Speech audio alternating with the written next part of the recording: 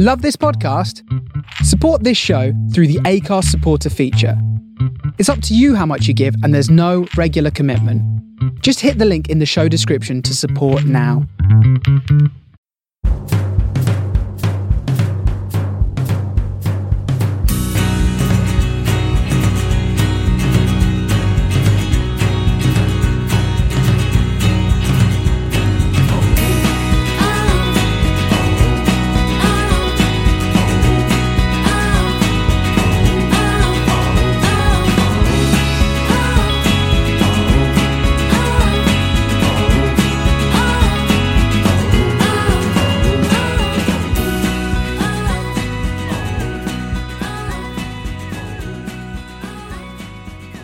Hello, good evening, welcome to this week's Man on the Post Extra Time. I'm your host, Chris. With me this week, I've got Scott.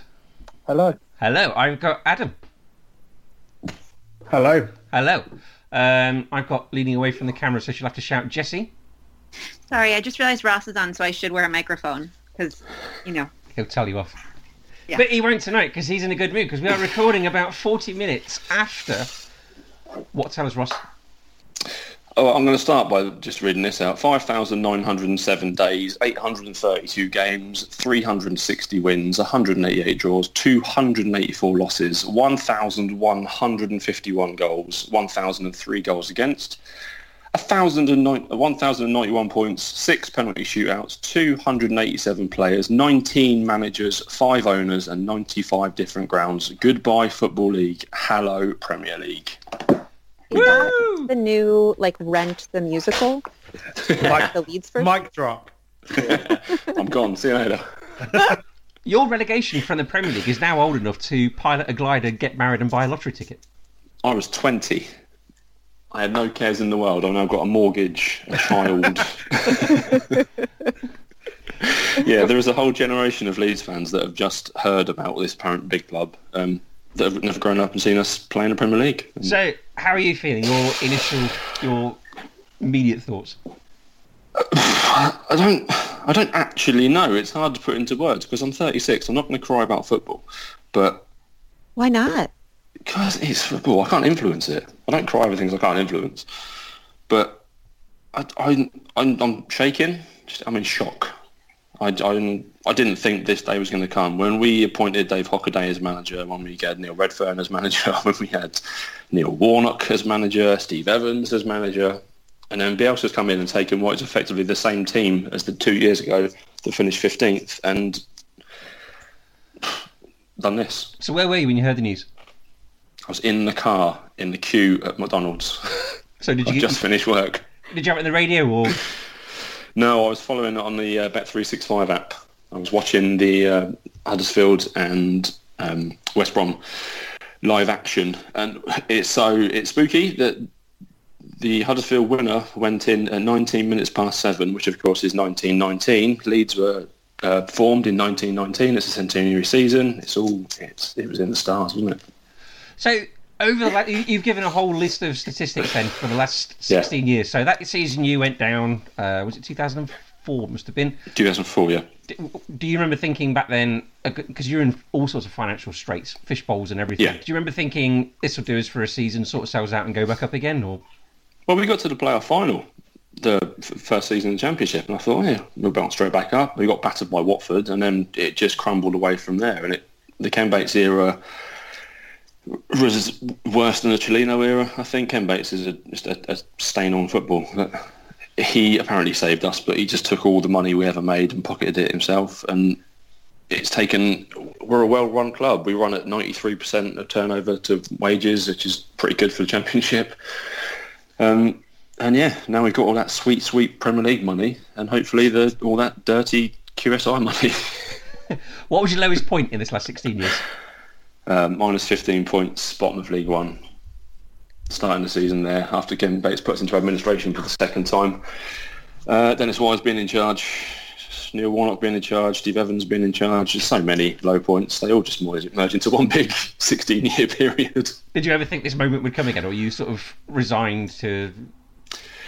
No, I thought last year was the chance, and I thought when we fucked it up against Derby in the playoffs, I thought, well, that's just what we do. And then the break this year I thought would come back, and it's 9 games to leads this up, and we just managed to just about hold on. Losing to Cardiff wasn't a great start to the restart, and then dropping points to Luton, and then I felt physically sick throughout the Barnsley game yesterday because that's the worst we've played in 2 years, but we won. It didn't feel like a win, but we won. Have you read the Athletic article about Leeds this week? No, not today. Is that by Phil Hay? It was Phil Hay. It was a couple of days ago. So I think it sort of gives an insight in things that happened in Leeds in the last 16 years. And the thing that stuck out for me was Brian McDermott losing all credibility with the board and having to hand in his team sheets before kick-off to the board to get verification on whether they thought it was a suitable 11 or not. That's just... Yeah, he had to email them off to Dubai to get confirmation. He also got fired and rehired within 2 days, which was sandwiched between a 4-1 win against Huddersfield, weirdly enough. That does feel like a low. Yeah, I mean, that was part of the match. We were doing man on the post when that happened. So, yeah, I vaguely remember. Two questions. One, you said you don't cry over things you can't affect, but I think Nikki would have some strong feelings about whether you had any control over Molly physically being born. Yeah, true. Yeah, I'll give you that one. And to bring it back to football, do you think has the break helped because of Bielsa teams famously getting tired? Do you think we'd be sat here, albeit in May or whenever it's been, with a league promotion still? I think yes, because we were on fire. Before that break, we had won 5 in a row. We hadn't conceded a goal, and we were storming our way to the top. We still had a tough run of games, and Fulham were on fire at that point as well. But they've fallen away, and West Brom thankfully have started to fall away. And Brentford, I think Brentford are going to finish second. West Brom aren't going to hold on to that place. They've bottled it big time.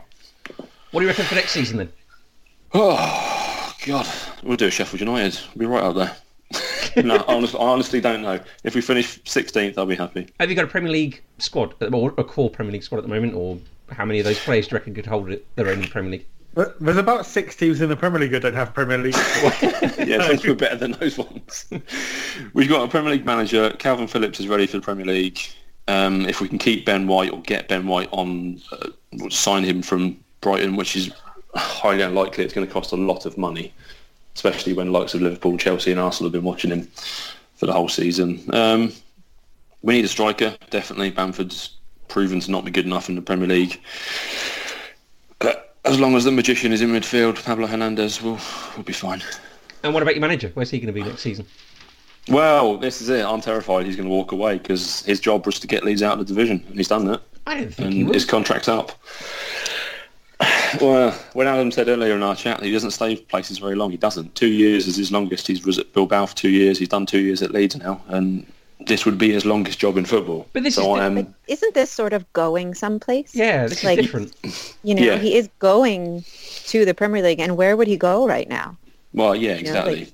Barcelona, maybe. Yeah, there's only those top jobs, I think, that would tempt him, but I don't think he wants those jobs. I think he likes the challenge, and he's certainly got a big challenge now not to get us back where we were, because that required hundreds of millions of pounds that we didn't have, it turned out. And coronavirus, weirdly, is helping you out, because it's not like he's going to go back to Argentina right now. It's a giant disaster, and I don't even think they'd open the borders.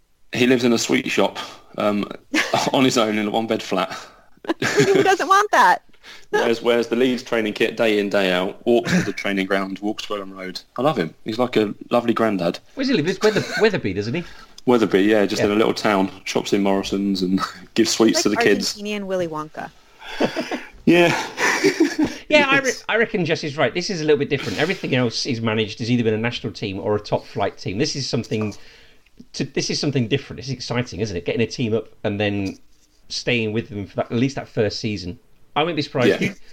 You could argue that at Bilbao he'd run out of not things to do, but things that were realistically achievable. Yeah, he was never going to topple that top two. Even Valencia, I think, at the time, were right up there as well. Yeah, so he was never going to break into that. Same with Marseille as well. He had a falling out with a board. Yeah, Lazio stayed for 2 days, but that's because they lied to him. So. Yeah, Lazio was 2 days. All we have to do is lightly browse his Wikipedia page to see that he has fallings out with boards, Scott. Yeah, but the board love him. The board couldn't believe our luck that he actually wanted to be our manager in the first place. So they're going to give him whatever he wants, I think, to stay. Can they give him Naita Nandes? I'd certainly take him, Jesse. I reckon he'll stick with you. I think he will. I hope he will. I kind of want someone like Steve Evans to come back in and think, well, this is what we had. Now you're not going to have to deal with it in the Premier League, aren't you? Careful what But you no, wish yeah, for. I think he'll stay. Yeah. Right, well, as soon as you're here, you might as well stick around for the rest of the podcast. No, I'm off now. Genuinely, I'm going now. Thank you very much. No worries. Take care. I'm going to have my first beer in weeks. Have a very good weekend. Thank you very much. Enjoy the show, guys. Bye-bye. Take care, Ross. See ya. Leeds. Ollie. He's left his camera on. Yeah, is he- Oh, he's gone now. Right, guys. Okay, so that's Dirty Leeds. We will round up the games that took place in the Premier League last night before we move on to other bits and bobs. So we'll start with Everton. Everton won, Aston Villa won. Conser scored, and then Theo Walcott equalised later on. So I am going to talk about Villa in a minute, but I want to talk about Everton for a little bit because we talked about them briefly last week, Adam. Couple of things. This could be their worst finish since 03-04. They've lost 11 out of 19 Premier League games, and they've conceded an average of 1.47 goals a game this season. Yeah, I've also had like 4 managers and have a squad that's been put together but worse than a blind man doing a jigsaw puzzle. 4 managers? No, it's probably 3. But if I'm not allowed to exaggerate here, where am I allowed to exaggerate? It's like 27 managers you've had, isn't it? Yeah. So this season was just to sort of write it off and get it out of the way and reset for next season. I think that there became a point very quickly after the break where that has been the case. Yeah, that sort of once we came back, it didn't take very long for us to be not that interested and not that exciting. And I think that Ancelotti's tried some things tactically, but I don't think that in an ideal world these are the set of players that I don't think that he has the 14 sort of players that he really wants to go into battle with next season. I think that he would want some additions and some players moved on. So I think that this is more than a work in progress. Yeah. And I think that right now, the Everton team is probably the definition of a team that's on the beach. I think you're probably right. I just think they want to sort of get it over and done with, don't they? And there's players that just aren't good enough. Just like whether you look at them, whether that's them working as a unit or collective, but the midfield just is doing nothing for Everton right now. We went into the season with 3 first team centre backs. One of them is injured and one of them is Yerry Mina. They're not the same person. That's a problem. Yes. Sorry, I'm writing something down because I forgot to write something down before. Okay, let's talk about Aston Villa then. So Aston Villa realistically need to win their next 2 games. So their next 2 games are Arsenal at home, and if Aston Villa can't beat Aston Villa in a game and they have to win. I doubt Aston Villa could, and part of that is just the decisions that have been going against them, and part of that is just Aston Villa. Yardoo sucks. Yeah, so I'll talk about those sort of fixtures again in a second. So for this game, Dean Smith said, I can see the fight of the players, but there was a lack of concentration that did cost them. They conceded 17 goals in the last 15 minutes of Premier League fixtures this season. Scott, is that going to ultimately cost them? Yes. How? That's the short version. For me, and the stats might completely not back this up, but for me, they don't score enough goals. I don't think they do either. No. You look at that team and think, where's the threat? Who's the danger man? It's Grealish, isn't it? Well, it's not, is it? Because that is not the type of player he is. I don't think that Grealish is ever going to be a player, whether he goes to join Manchester United or Manchester City or any big club. Is he ever going to be a player who scores you 15 Premier League goals, gets you 15 assists, something like that? I don't think that's him. No, I think you're right. He's not the out-and-out goal scorer that you need to get you 20 goals a season to keep you up, is he? But I'm not even sure that he's a hugely goal-scoring midfielder. Yeah. He's a big creator, but he's not a goal scorer himself. Sorry, Scott, what were you going to say? I'll put my hands up, sorry. Sorry. They spent how much on Wesley and how much on Samatta? And Wesley's injured, sorry. Yeah. And then Samatta's coming and hasn't really hit the ground running. No. And there's Adams, Trezeguet as well. So they're not scoring, they're just fighting. Yeah. The guys. Yeah, okay, They have had some pretty shitty decisions go against them, though. What maybe not enough to justify where they are, but perhaps they've had some... Man United last week is one. The Sheffield United game, the first week they came back, which really went in their favour. Yeah, that's true. But just looking at the stats quickly on that, they've scored 5 goals in the 8 games they've played since the restart. That's not going to get you out of any sort of relegation hole, is it? No. But looking at the last few games then, so West Ham are currently beating Watford 2-0. Watford are on 34 points, 3 ahead of Bournemouth and Villa. So Watford, their final 2 games are Manchester City at home and Arsenal away. Bournemouth's are Southampton and then at home and then Everton away. And Aston Villa's are Arsenal away and at home and then West Ham away. Yeah, I could see Watford being caught. I can't remember. Are Southampton bad at home or away? Yes. Yes. Correct answer, Jesse. For goal difference, Watford have got the better goal difference. They're minus 21, Bournemouth are 24, and Aston Villa are 27. Well, no, but they're just... Watford are currently 2 goals down. Yeah. So all it's going to... And remember, to catch them, Bournemouth are going to have to improve their goal difference. It's going to get very tight very quickly. Yeah. I'm sorry if I'm boring you with basic maths, as you just said. Yes, no, sorry. I'm trying to concentrate about 3 things at once, which is as I realise is the host, isn't probably the best thing. Concentrating's not your strong suit, is it? An awful lot of editing for me today, isn't there? As I just normally I have to edit out us not responding to Chris, so this time it's Chris not responding to us. Yeah, do you want to start talking about musicals, Adam? Is now the time? No, sorry, I was trying to write down all the team's fixtures, so that was what I was trying to do, so I do apologise. Okay. To answer the question, Southampton are rubbish at home. Yeah. You guys, you're not going with me on this. Teams playing teams. Southampton could be... No, Sunderland would really be South Pacific because they're problematic in very specifically racist ways. Do you see where I'm going with this? Racist? No. You've lost me in so many different ways. I don't even know what you're talking about. I really need a musical theatre person with me. No. All right. Tumbleweed. There's a lot here. There's a lot to do. There's there's more tumbleweed here than in Oklahoma. Good job. Yeah. Well done. It's a shame this whole musical theatre thing is being edited out, isn't it?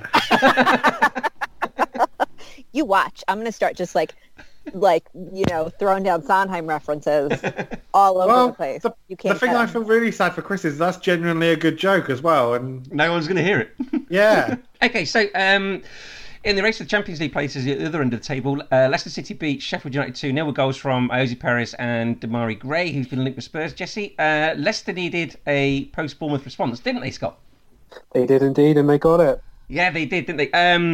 Jamie Vardy... Good goal for the second goal. A good 3-ball from Vardy. Yes. They pretty much battered Sheffield United, and it was needed because they've been pretty piss poor post-lockdown. Yeah, Jamie Vardy was pretty good, actually. He played a few 3 balls to Harvey Barnes, who squandered a couple of chances, which is a shame because I quite like Harvey Barnes. I do as well, and you could hear Chris Wilder have a go at his players when that 3-ball was played. There was one delicious one that was played out to him, Vardy on the left wing. Yeah, and it's good to see them get their mojo back again, isn't it? And in the other game for the Champions League place, it was Crystal Palace 0, Manchester United 2. So Marcus Rashford and Anthony Martial. Ole said that, quote unquote, nobody thought in January we would be in with a shout. But before United scored, or I think they might have been 1-0 at the time after the Rashford goal. Wilfried Zaha and Lindelof had a coming together, which really should have been a penalty, shouldn't it? Jesse, you're nodding your head.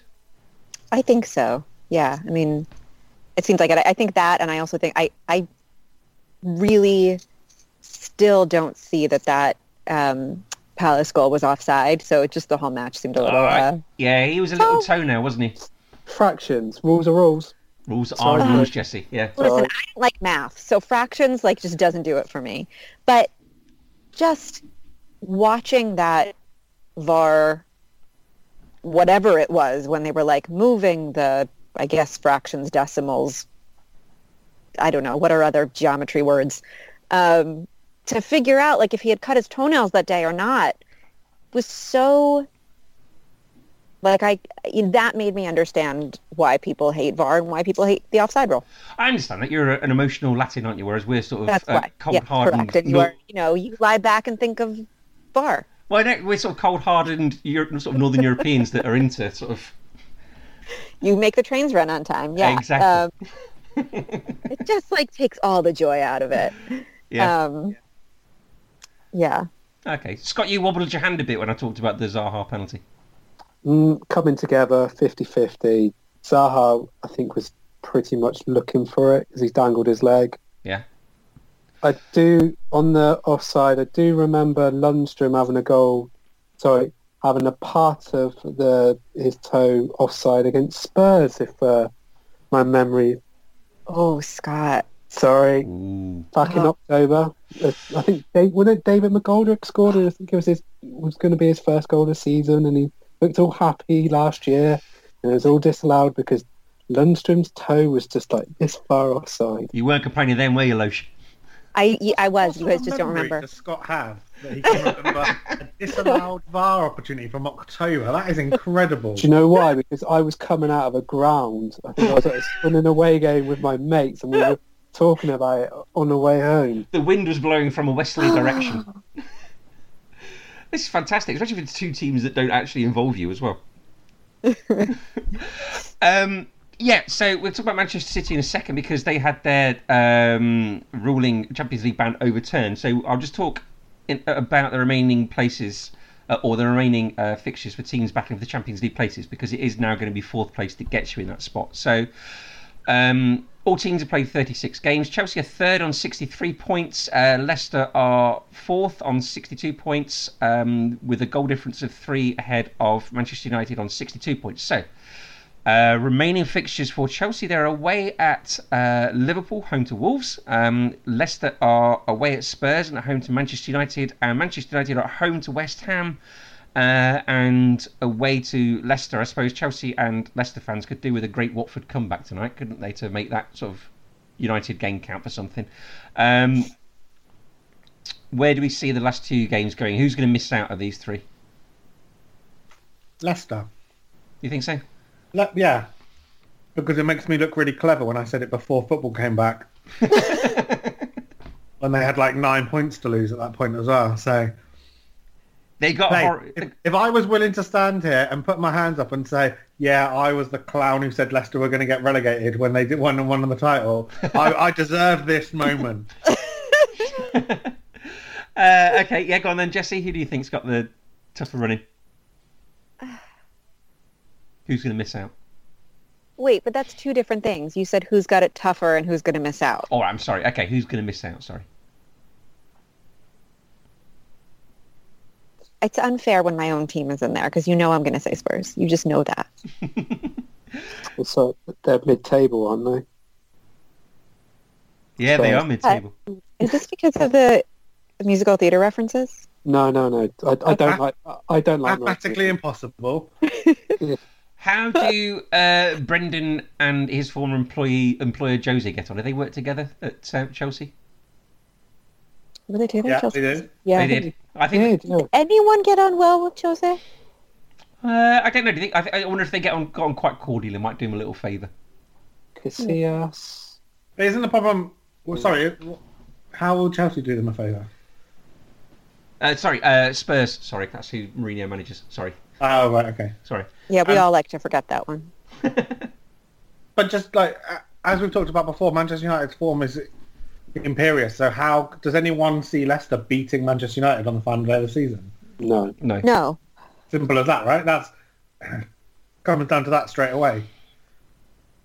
I mean, does anyone see Manchester United dropping points against West Ham?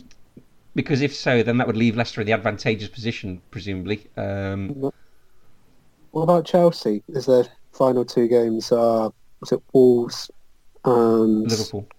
And Liverpool. Yeah. Liverpool. West Ham are about to board the same flight to Malaga that I think Scott Ross, chose. yeah. But Chelsea do have a semi-final against Manchester United as well, so they have eyes on the FA Cup. Yeah, I'm going to stick my neck out as well, same as Adam, and say Leicester are going to miss out. I'm going to be controversial. I'm going to say Chelsea. Oh, okay. Fine.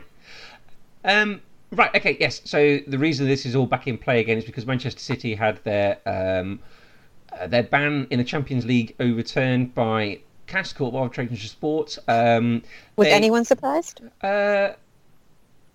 I'm not sure. Well, if I just give a little bit of background and you sort of explain afterwards why you weren't. So I've listened to the Price of Football podcast, and apparently many lawyers there were also not surprised. I don't think they were found entirely innocent. They were fined £10 million for some sort of breach, but I think the thing that fell down the most was UEFA's own statute of limitations, which is where Manchester City managed to get their sort of foothold back into the Champions League. And the Price of Football podcast was saying that no serious lawyer really thought that UEFA had a chance because of this particular clause. Rules are rules and everything. Adam, do you think that? I think the Price of Football podcast is being very sort of revolutionist after the event. I don't remember all these people coming out saying this is definitely going to get overturned. Do you? No, I don't know. But I can sort of see the logic as to why it was based on the judgment. Yeah, but I don't think all these people who are so smart. And I think that when I say I was surprised, Jesse, what I was surprised by is my ability to underestimate the incompetence of UEFA. And whether maybe not incompetence, maybe that's a bit harsh, but I think that essentially this whole situation is for appearances and was done for. I think UEFA were putting together a challenge that they knew that they had no grounds for, but they had to be seen to be doing something once the allegations that were made in Der Spiegel and in football leagues were made. They knew that they were bringing actions that were going to be time barred, but they still did it anyway because I think if they didn't, that's where we would have maybe had the collapse and the outrage from Bayern Munich's and your top creme de la creme of European football, the big boys who want to stay entrenched in their position. So is FFP dead then?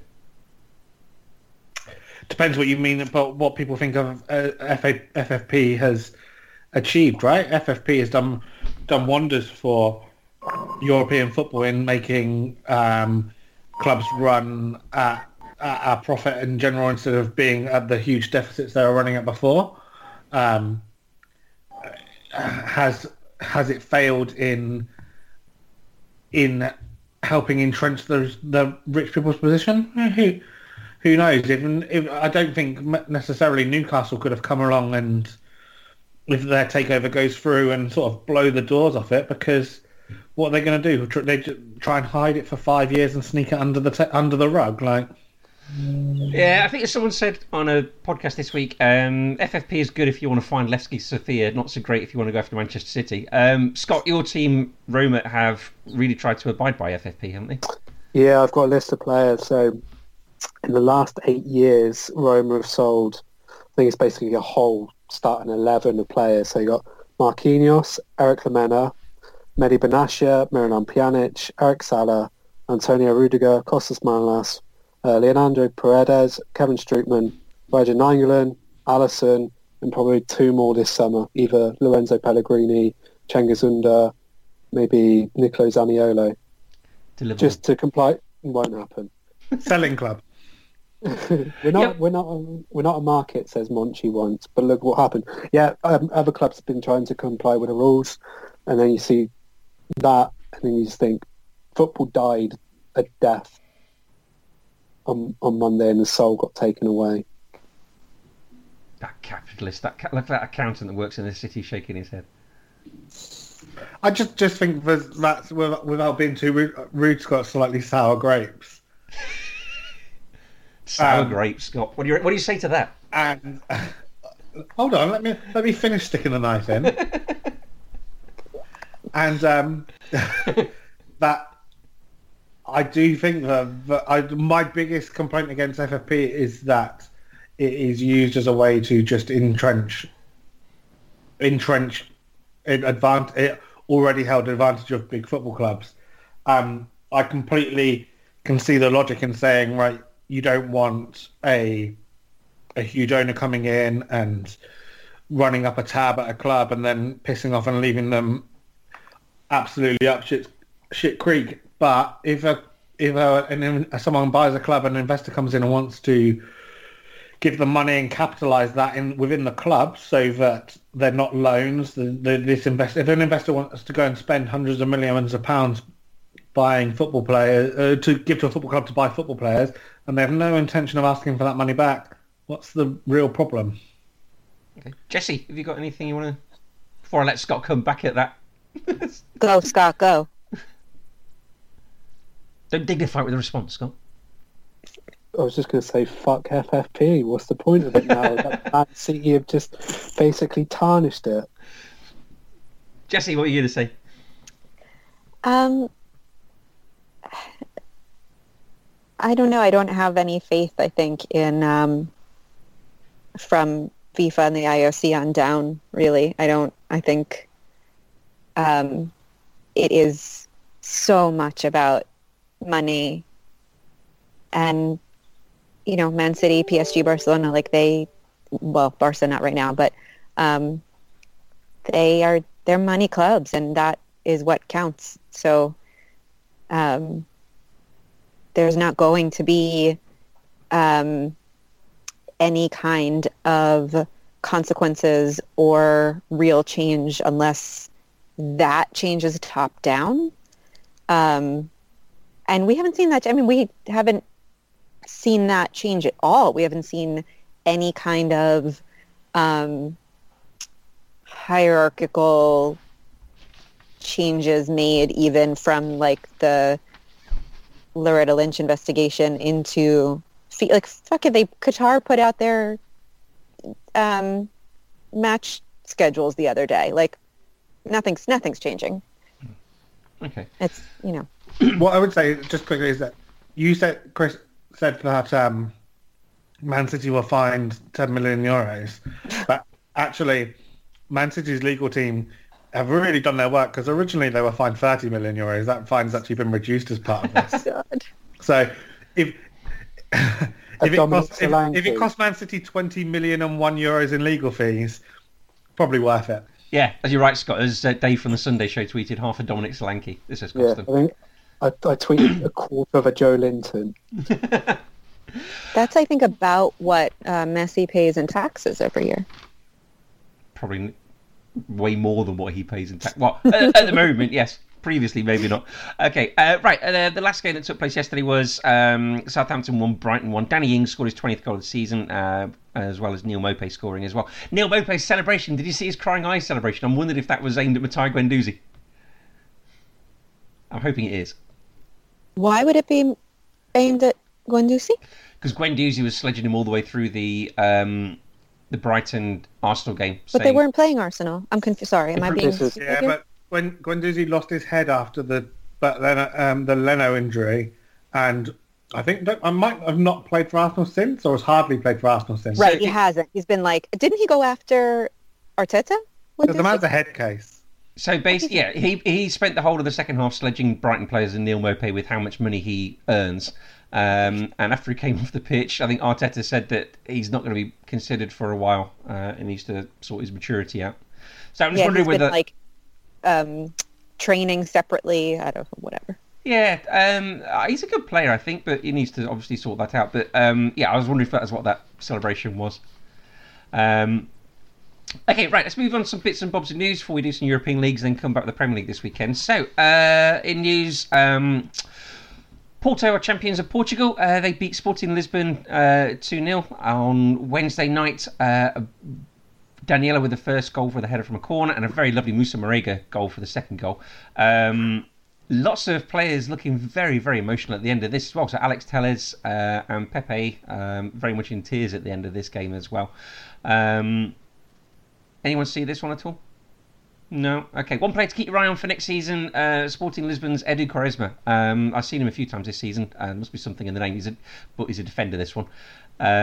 He looks quite assured, quite solid. He didn't have the best of games in this one, but other times I've seen him, he looks very good beyond his years. They've got some good young players there as well. Did his parents name him after one Portuguese and one Brazilian footballer? You think? Like Ronaldo Vieira? Yeah. Wycombe have been promoted to the Championship after they beat Oxford 2-1 in the playoff final. That's it. This is some sort of regional banter, as it's got.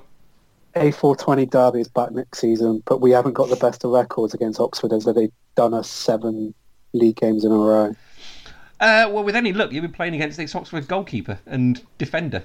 Because they both seemed to have a complete shocker, didn't they?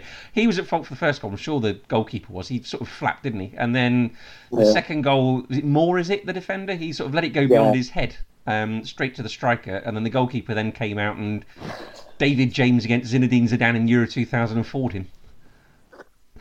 I think that Oxford will be quite disappointed with the performance they put in, and especially the composure they didn't show especially towards the end when they were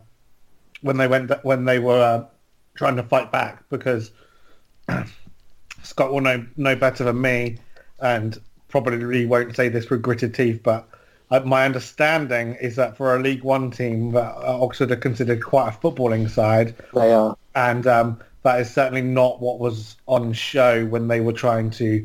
They went very long ball, very direct, and bad direct football, basically. So there shouldn't really be. I don't think that in those sort of last 10, 15 minutes from when they went 2-1 down, that Wycombe were really in any real danger. I forgot that Oxford was your second team. I was there 2010 when they made their way out of the conference. So back into League Two. And now look, Swindon have long passed them by. Was that the time you saw them at Wembley? Yeah, I've been to see them at Wembley twice. Against York City in the conference playoff, and in the Johnston Paint Trophy final. I can't remember who they were playing against then, but they lost. Scott would know this. They're playing against a League One team, so they were expected to lose. Yeah, rings a bell. I will find out. Scott, how do you feel about having an Oxford fan on this podcast? Partial. Second team. That's fine. Yeah, that's all right, is it? Doesn't bother me. Okay, what else have we got? James McLean. James McLean has claimed, he's been offered a lack of support for years of sectarian abuse he's received on social media.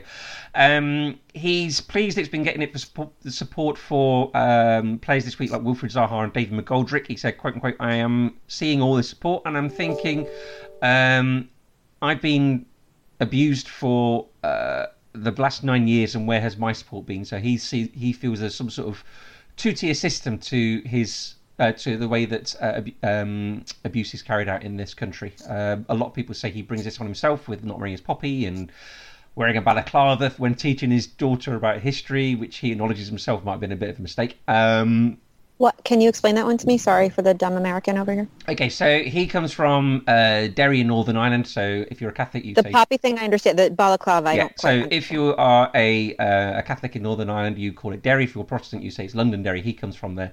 And that's the scene for the Bloody Sunday Massacre of 1972. Yeah. So he's known to have quite nationalist or quite sort of pro-island... Am I right? Sort of quite pro-Irish or Irish unity beliefs, albeit in a very peaceful way. He believes that. So yes, he taught his daughter with a balaclava on a history lesson one day, which he says himself probably wasn't the best of. But isn't it okay? Balaclava is what I think it is, right? It's a I think which is so Chris has told you all of that without answering the question you actually asked, which Not for the first time. My understanding would be that the balaclava would be a link and a symbolism of the IRA, right? Yeah. Oh. Okay. Which effectively, depending on your viewpoint, but at least in the UK, would be considered a terrorist organisation. But is that what he meant it to be? Quite possibly. Oh, okay. Sorry, that I didn't. Okay, didn't understand. I mean, okay. Sorry, that was a very regional question, and I apologize for us. I think I was thinking when black men go out with those, they get shot by police. That's fine. If you go to Boston and ask that question, you might get an entirely different answer. Then you'll probably get an IRA-related answer in Boston, actually. Quite possibly. That's Boston, Massachusetts, not Lincolnshire. Just for the clarification there. So what he is saying then is that that's the type of abuse that he gets on social media? All the time, and he's been offered no help or support by the FA or Kick It Out with regards to that abuse. Yeah, I mean, I think, is he saying, though, that the FA gives support to other people? He is, and he's not complaining about that. He says that the support that the FA and Kick It Out give to other people is needed because they're suffering racial abuse. He hasn't got a problem with that. I think what he's got a problem with is the fact that he's not receiving the same support for what he believes is the similar sort of abuse. But that's the same. That's the same, not just for him, right? I'm not going to say there are levels of obviously there are levels of abuse, but I'm not. But the way in this country, at least, that they are perceived is completely different depending on which minority you are. There are some minorities where, you probably shouldn't say that. There are some minorities where you definitely shouldn't say that, and there are some minorities, it's all fine, it's just a laugh. Yes. Yeah, I mean, I would say sort of a couple things that, again, I'm sort of very aware that I'm saying this from another country, so feel free to shit all over this. But, I don't think that the FA, but also any associations, go far enough in taking proactive stands, although the FA and the Players Association in the Premier League have done way more than most lately. And also, as Adam said, there needs to be sort of a commitment to addressing and combating bias and prejudice in general, rather than waiting until specific incidences happen and then reacting. Yeah. You'd be a bit more proactive. I've got absolutely no problem with James McClean and think no problem with his poppy protest. No, but he does strike me as the kind of person who might be a bit of a dick. Just in general, if you went to the pub and had a beer with him, I think you might think, I'm not going to do that again. Yeah, but after 9 years of abuse, would you not be a bit peeved? No, they're completely separate issues. That's what I'm saying. They're completely separate issues. I think the abuse is not right. He might be a bit of a dick. Did you guys see, I think it was last week, that it was The Guardian or somebody put out an article that said, an anonymous footballer is saying that he's gay, right? And then the fucking never read the comments forever and ever, but this was the least. The response should be, okay, yeah, and or hooray, or great, let's bake him a cake, whatever, who cares? The comments were as if it was the type of comments that I wish had happened when John Terry slept with his best friend's wife, or Wayne Rooney slept with a 16-year-old prostitute, or fucking raped somebody. But instead, it allegedly. Okay, cool. Right, there you go, for the lawyers in the audience. But not allegedly, he didn't. Not guilty. Yeah, he really did. He copped to that one. Really, come on. I'm fairly sure Wayne Rooney's prostitute was 60, not 16. No, I think she was. Was there more than one? No, she was quite old. Okay, you guys, there was another one then. Allegedly. Okay, fine. All right. Cone of law silence. But This like, whole thing's just going to be beep. it's fine. Adam will just edit it all out, and we'll Redacted. put like a nice musical theater song over this one. And it's the one from Avenue Q called "If You Were Gay, We'd Shout Hooray," because it's the only thing that should be the response. But like, this is what's wrong. What's wrong is Has the anyone? whole culture of like education and tolerance. Well, let's move on to something else then. Clive Tilsley says he's quote-unquote baffled after being replaced by Sam Matterface for the sort of blue ribbon ITV commentary events. What do we think about that, guys? I would agree with him because he's a much better commentator than Sam Matterface. I would as well. Yeah, I know you would. He's also not even like he's in his 70s or 80s. Or he's not a young man, but he's not an old man. And while I wouldn't say that there should be some sort of necessary sort of like affirmative action on the part of ITV, that they haven't made that. It's not like they've done it for that choice. They've not tried to. They've just replaced Clive Tilsley with a slightly younger, worse white man. I couldn't tell you anything Sam Matterface has done, so Is your dog's going absolutely mental? someone's walking Too past. Too much work on Sky on TalkSport is what he's done. Oh, really? Okay. Oh, dear. Okay. 17-year-old Jude Bellingham has signed for Borussia Dortmund on a 5-year contract for £22.75 million. To be 17 again. I mean, why wouldn't you join Borussia Dortmund if you can? It means you don't have to live in Birmingham anymore. I mean, Dortmund is not a lovely place. Wow. Because you had second-hand nature of that not so long ago.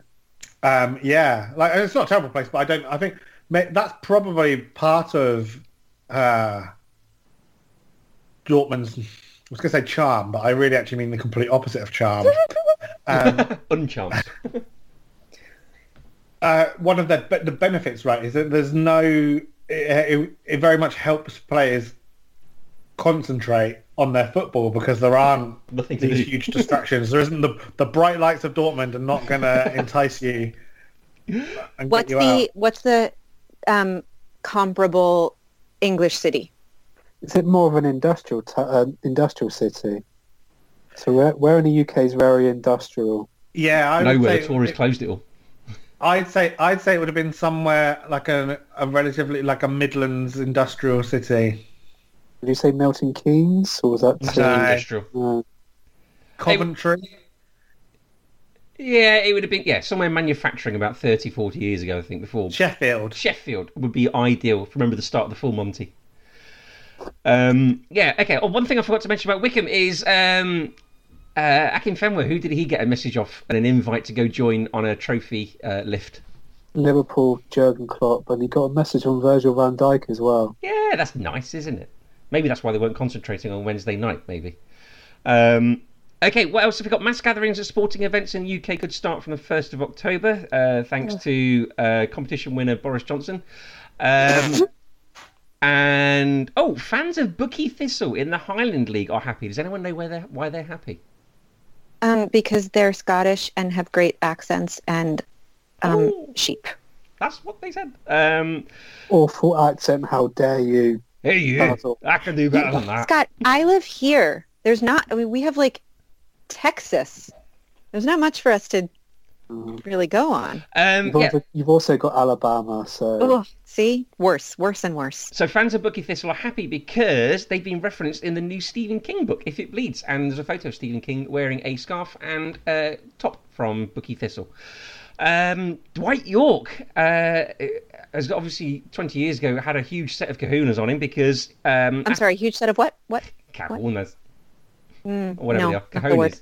Kahunas? Balls. So one is drawers, Right.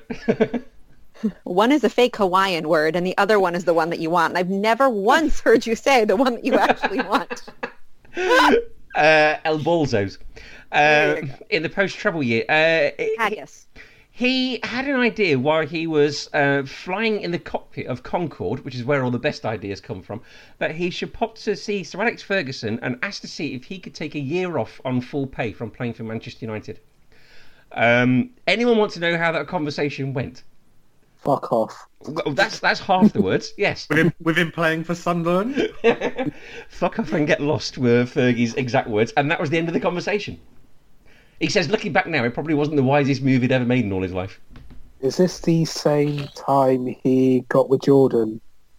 This is about 2000, so however old Harvey is, I'm not too... Harvey's 18 now, isn't he? So it's just 18. Before... The 18's okay. Yeah, so just before that. Yeah, and of course, famously, Fergie decided he was going to retire, and then when it was announced that he wasn't going to retire anymore, in the dressing room, Roy Keane looked at Dwight Yorke and said, well, you're fuck Yorkie. Much to everyone's merriment. And finally, a bit more sort of serious news. Karamuddin Karim has had his lifetime ban lifetime ban from football upheld. He was the former president of the Afghan FA and was accused of quote-unquote appalling sexual abuse while he was in charge of that. So, yes, he's had his ban upheld, thankfully. So some good things that happened in the world of judgment this week. Right, going on to bits and bobs of league. So in Spain, Real Madrid are champions after 2 Karim Benzema penalties, and they beat Villarreal 2-1. Anyone want to see the penalty that didn't work out? Who saw this? Okay.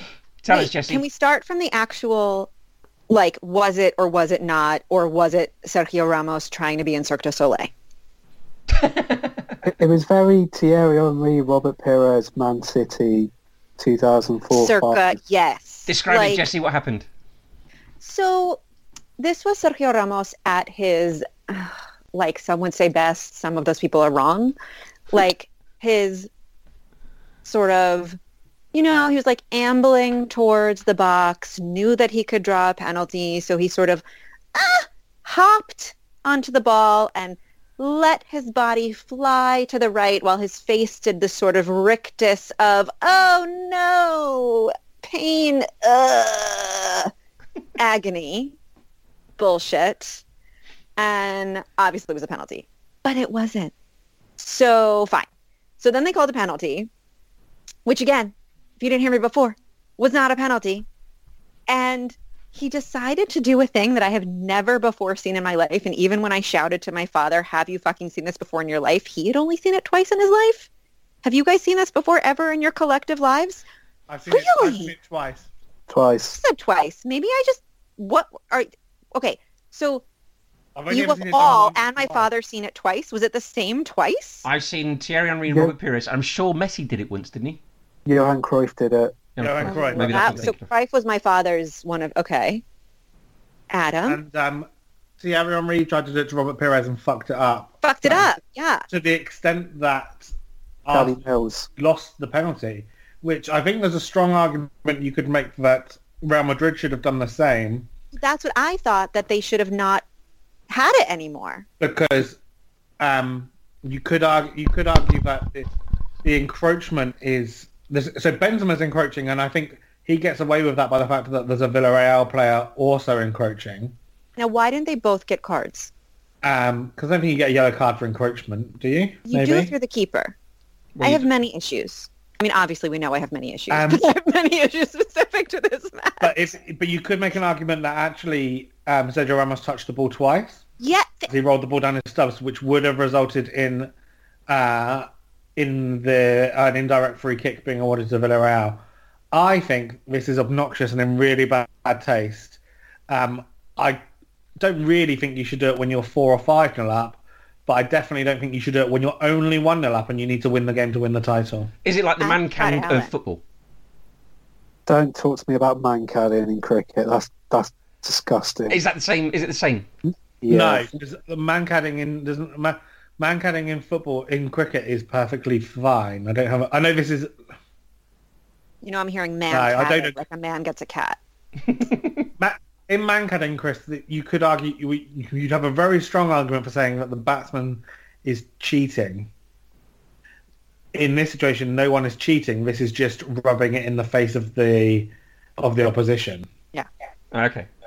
It's not like when the man gets the cat and hits the wicket with the cat to the This other is man. This is, in my opinion, this is unsporting.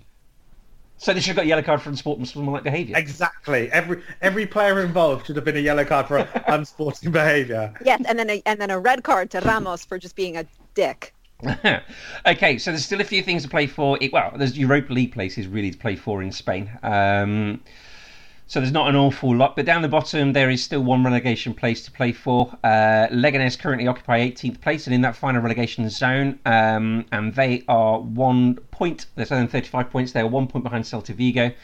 Now Espanyol, who are already relegated, play Vigo this weekend, and Leganés are playing. Leganés are playing Real Madrid. So are they going to be on El Bicho, Real Madrid, or are they going to win? They're going to win. Wait, can we talk about the beautiful, beautiful, insane goal that Suarez scored that I know was offside, but like, holy shit, it was so good. We can do. Okay, good. Go on. Scott, I need you to talk to me about it because it was so good, and Chris is just being... Didn't see it, sorry. I can't talk. Adam! Oh my God. Tell us, Jesse. Need her. Can I talk about Gareth Bale afterwards? Yes, Talk about Gareth Bale right now. About Real Madrid. Talk about why are we talking about Real Madrid? God, we'll talk about Sorry. Gareth Bale. So Sorry, Chelsea. I'll be very quick. I just think that there's a chance that Real Madrid could be not on the beach, but I think we could maybe see some deep rotation as they start to prepare for the Man City game. Yeah, you probably see Rodrigo, Vinicius, I'm going to say Diaz, maybe Luka Jovic, but he's injured, isn't he? Yeah.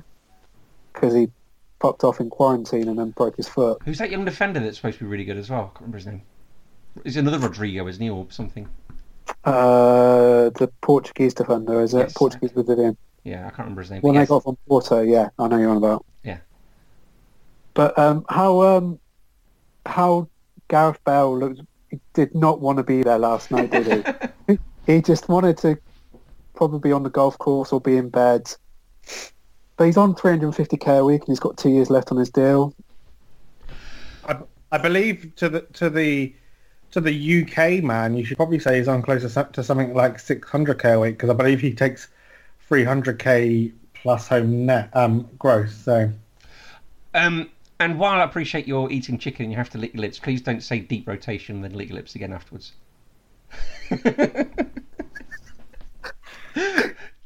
I can't unsee that. Jesse, Luis Suarez, Yes, tell us Chris. about that. No, I won't. No, can't have it. None of you are allowed. no, I want to know. I want to hear about it, Jesse. I wanna want to be educated. So do I.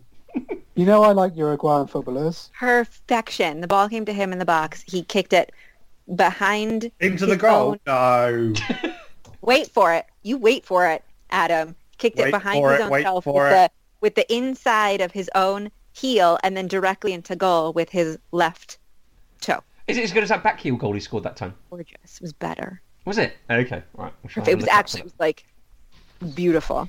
If it was Edison, if it was Edison Cavani, it probably landed in Rose Ed. I hate all of you.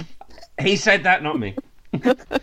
Okay, Scott, Italy. So Juventus stop on 77, Inter 76, Atalanta on 70, and Lazio on 69 dudes. So results from this week, Spal 0 Inter 4. That was yesterday. On Wednesday, Juventus dropped more points as they drew 3-3 with Sassuolo. And then yesterday there was the Bergamo derby. Wednesday there was the Bergamo derby.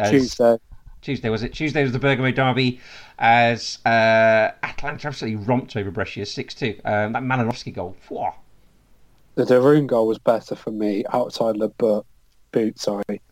Yeah. I was hoping to wake up and that'd be about 8 or 9-1. It's 6-1 with 30 minutes to go. Quite poignantly, they had this sort of stuff on the big screen beforehand, didn't they? Because Bergamo is obviously the centre of COVID for Italy, so they had that beforehand. They do that with every home game. And also, I got this month's 442, and there's a really, really nice piece about Atalanta and Bergamo and all the pre- and post-COVID stuff in there. Okay, brilliant. So this weekend, Juventus play Lazio, Verona play Atalanta, Roma play Inter. Do we have a title race, Scott? Can you see Juventus dropping points at home to Lazio and Atalanta beating Verona? Yes, to the latter. No, because I'm thinking the same, because a part of me wants Lazio to fail because they've absolutely bottled it since lockdown, but they have won at the J Stadium before. and I can see it happening because Juventus have not been playing well recently. The only decent games they played was against Torino and a few games beforehand. But since the AC Milan game, they've been piss poor. They've been absolutely piss poor. That Milan game, they were 2-0 up and just gave away 4 of the worst goals due to defensive errors you could ever see. And then also, on Wednesday night, they were 2-0 down to Sassuolo and could have lost it right near the end. So there's some nerves. It's going to go down to the wire. Decent teams, Sassuolo, aren't they? Caputo and Yeah. they're not bad. I'm just. There's a part of me that wonders which part of Scott it is that wants to see Lazio fail. All of it. I imagine he's had to dig deep into his soul to find that part. The bit from his head to his toe. Well, All of look, it. speaking of Luis Suarez, Patrick of Lazio has had his ban for biting reduced by a game, hasn't he? Oh, So it's down to 3 games now. 3 Down games to 3 games. and a €20 fine. Essentially, Against it's violent conduct. Which is what it is. He bit a man. Suarez got, was it 8-9 games? Yeah, I know. And we talked about this last week, didn't we? I think there's a huge difference in the two, so we won't go into it.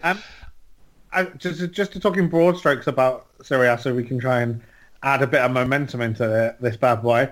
I've had Again, more words you shouldn't say after licking your lips. I've seen other journalists talk about the Italian teams in the Champions League, Scott, and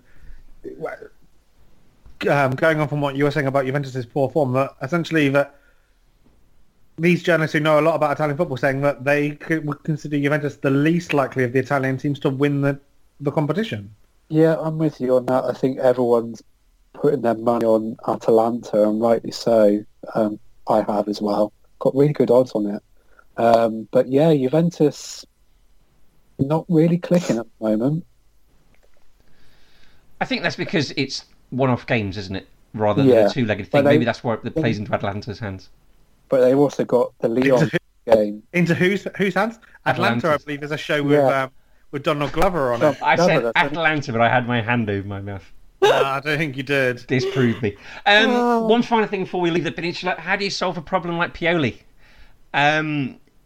Milan are playing incredibly well at the moment. They beat Parma 3-1. They had that result against Juventus. But Ralf Rangnick has been told he can come in and take over next season. Director of football, manager, the lot, hasn't he?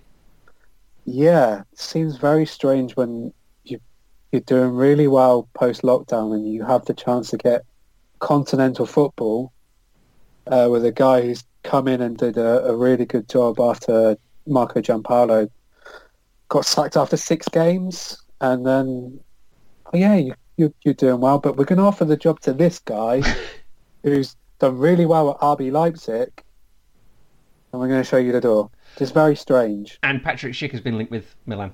Yeah. So there you go. That tells you what you need to know. Okay, right. So in Turkey, it is Besiktas versus Fenerbahce. Although the top two, Istanbul Başakşehir, are on 66 points and 4 points ahead of Trabzonspor. And finally in Greece, there's another Olympiacos derby as they play cross-city rivals AEK. So back to Blighty as we talk about the FA Cup semi-finals. So this weekend it is Manchester United versus Chelsea and Arsenal versus Manchester City. I've very little interest in this. Has anybody else? Yeah, we want Hector Bellerin to plant trees. Yeah? Yeah. Other than trees, has anyone got anything football-y?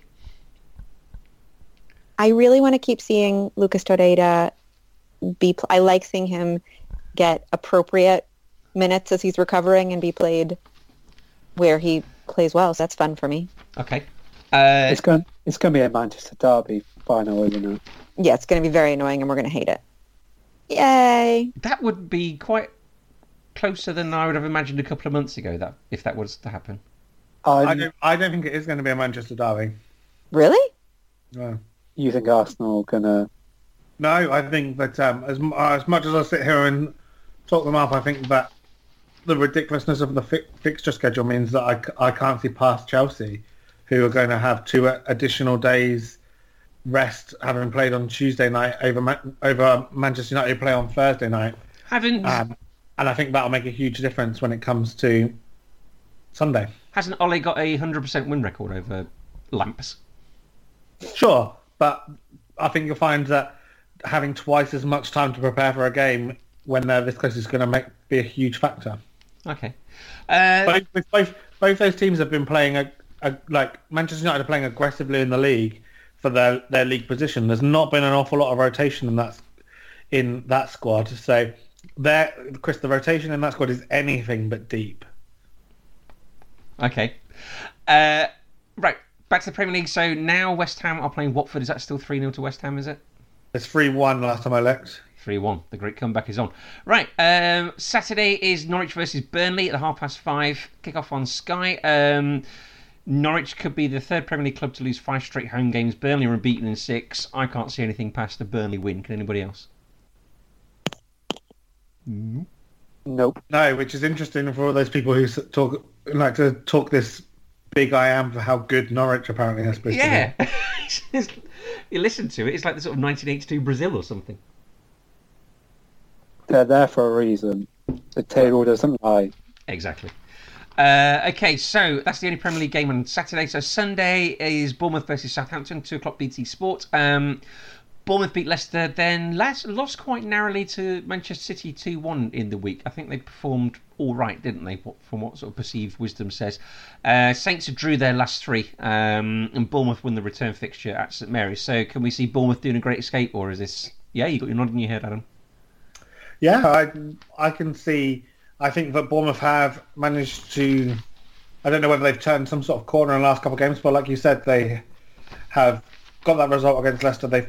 I think they played very well against Man City and had it was 2-1 in the end, right? Yes. And they certainly had opportunities toward the end to have got a draw. Whether maybe they would have fully deserved that, I'm not going to go that far. But when they're playing against Man City, and I think Man City this season have as many 5-0 victories as they do 1-0 victories, which goes to is a mark of how many 5-0 victories they've got, not how few 1-0 victories. That's a very admirable result. And I think Watford aren't good, and I want bad things to happen to Watford, has been stated for a long time. So all of those factors together make me hope that Bournemouth can do something. You don't think this could be some sort of glorious failure in a couple of weekends' time? Yeah, I can completely see that. But I'm hoping that it won't be. Okay. Jesse Scott? It's all about a positive attitude. PMA. You are nothing if not positive, Adam. That would be the adjective for you. Jesse Scott, what do you guys reckon? Southampton. Yeah? I just like the way Hasenhüttl's got his side playing football. Yeah. Jesse? Got the best out of Positive. Yeah. The one downside, the one real downside they might have, is that it's quite relatively close now, and I could see Southampton as a team perhaps being motivated to try and get Danny Ings as the Premier League top goal scorer. Yeah. I think he's about 3 behind Vardy, isn't he? He's on 20 and Vardy's tops the table on 23. So Yeah. You say it's probably unlikely, but not impossible. No, not at all. Okay, we're speaking of Jamie Vardy. Sunday afternoon on Sky. Leicester are away at Spurs in the Ben Thatcher derby. Jesse, they are 11 wins each in this fixture. Leicester won the game at the King Power 2-1. How are you feeling? How's your bones feeling? Oh, we're going down. The only thing I could think of is that as long as we go down, Mourinho goes down with us, which is great. Yeah. Okay. So that's my silver lining. All right. Scott, how do you reckon? Adam, how do you reckon this is going to go? I'm not convinced that Tottenham are playing that terrible football, and I think where I'm just Mr. Positive, Jesse is just a negative Nelly when it comes Listen, to even the win, though, Spurs. we should not have won. We didn't play to win. Oh. Papering over the cracks. Go on, say it. I think Tottenham could win, and I think that Leicester are playing terrible football at the moment. Yes, I think you're right. I think this has got sort of Spurs 1-0. Yeah. 15% possession, one shot written all over it. Mourinho ball. Oh, God. You'll love it, Jesse. Right, okay, Brighton versus Newcastle, 6 o'clock on Sunday night on Sky. Brighton are unbeaten in the Premier League versus Newcastle. Anyone care about this fixture at all? Only Brighton and Newcastle fans. No. Okay, all right. I'm not convinced they care. No. That's a long way to go on a Sunday night when you're already safe for the Premier League, isn't it? But there's no fans, is It there? is, but there's no fans. Oh, no, that's so- true, yeah, sorry. One thing I missed over the last few months. Jesus Christ. So, Chris, there's been this thing called COVID. Yeah, that's been hit this country. Okay, also, on Monday is Sheffield United versus Everton in the Jags derby. Adam, how are you feeling about that? That Jagielka should play, and it should be his way. He can then retire a game early. You think a half for each team? Yeah, Because like now, a full-on like a testimonial. Testimonial, yeah. I suppose, seeing as it's gone the 30th of June, depending on what his contract situation is, that's entirely feasible and legal thing to happen, isn't it? Can we switch his registration halfway through the game? Yeah. Again, I don't care about Everton for the rest of the season. Yeah. Football's done for me now. I have a little bit of interest in the FA Cup for a change, and then I will be back on board on the 3rd of what day in August do the European games start? I'm in for August. Give me the rest of July off. Fair enough. And finally, Wolves versus Crystal Palace in the George Ndar derby. Scott, and you reckon this is going to go? What a player, by the way. What a player! Yeah. Excellent. I put that in for you. Can we talk about the Chris Wood penalty? Yeah, I was thinking that's not a penalty. One of the most terrible pieces of refereeing I've seen in a long time, and I've seen who was quite a the lot of ref? terrible refereeing recently. Who was the ref, by the way? Might be. We know who the referee was. Old Showtime. Okay, right, we've agreed that's not a penalty. So, Wolves versus Crystal Palace. Palace have lost their last 5. I can't see anything apart from a Wolves win, really. Yeah.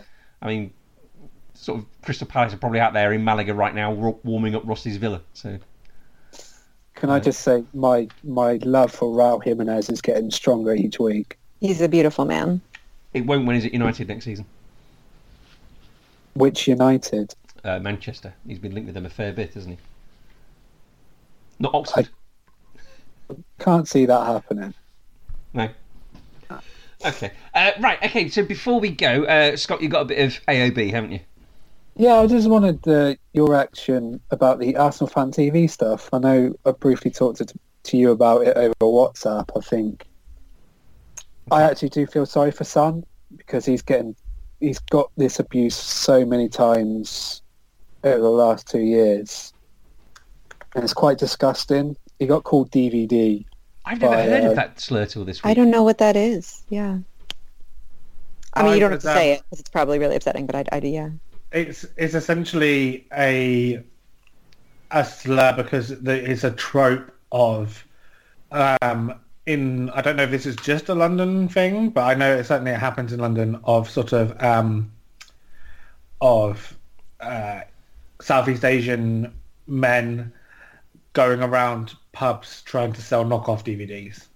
Oh my God. Or not just pubs, but I've only ever seen it in a pub. Yeah, that's... I've never heard of it till this week at all.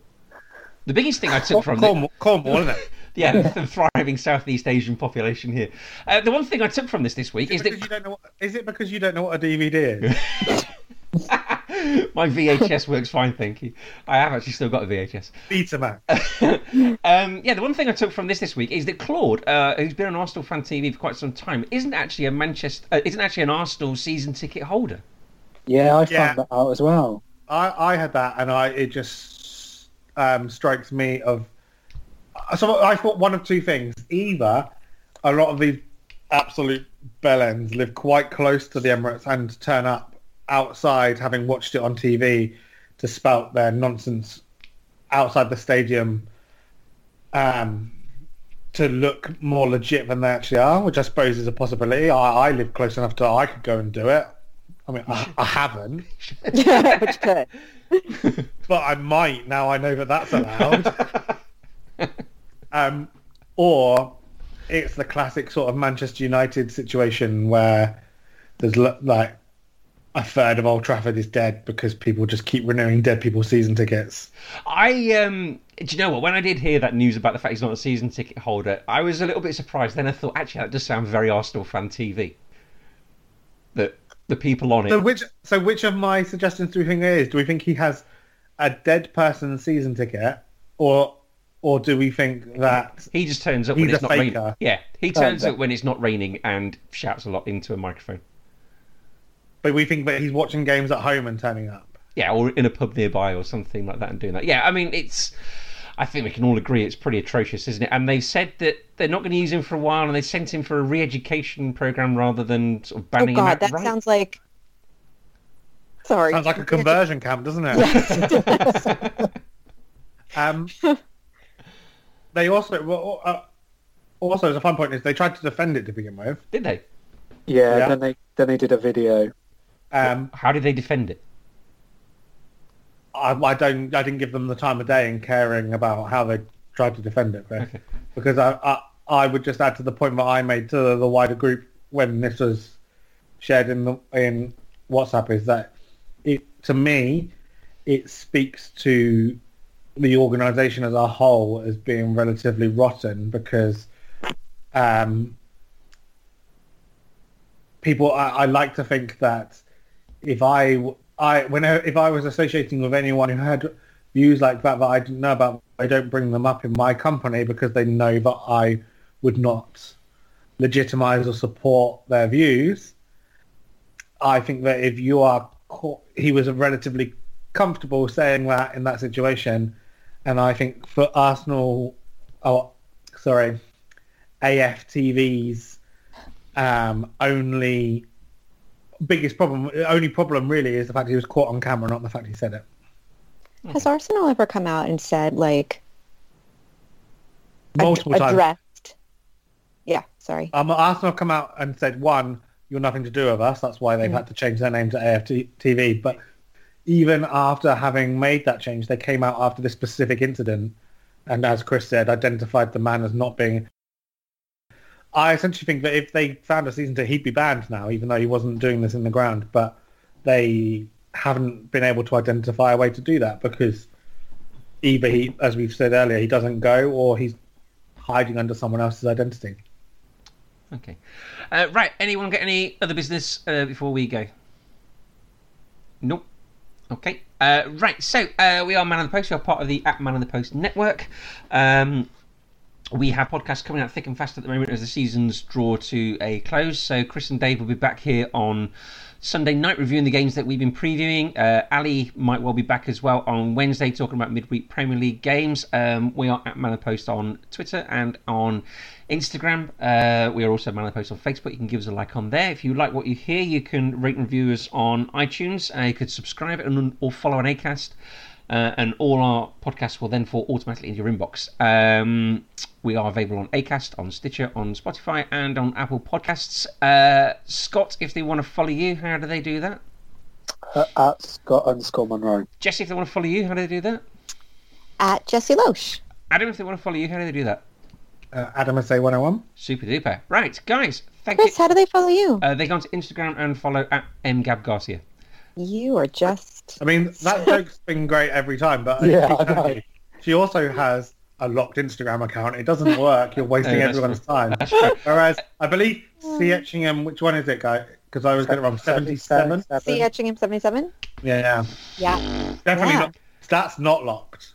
At We should Ross Bell just 1984 tag also all isn't of locked. our- Well, just go to Ross Bell 1984 and just tell him, like, you couldn't bring him down if you tried, so just give him some... Send him some nice gifts. Yeah. If Pablo Hernandez doing cartwheels. Anything like that. Brilliant. Right, guys, thank you so much for joining us.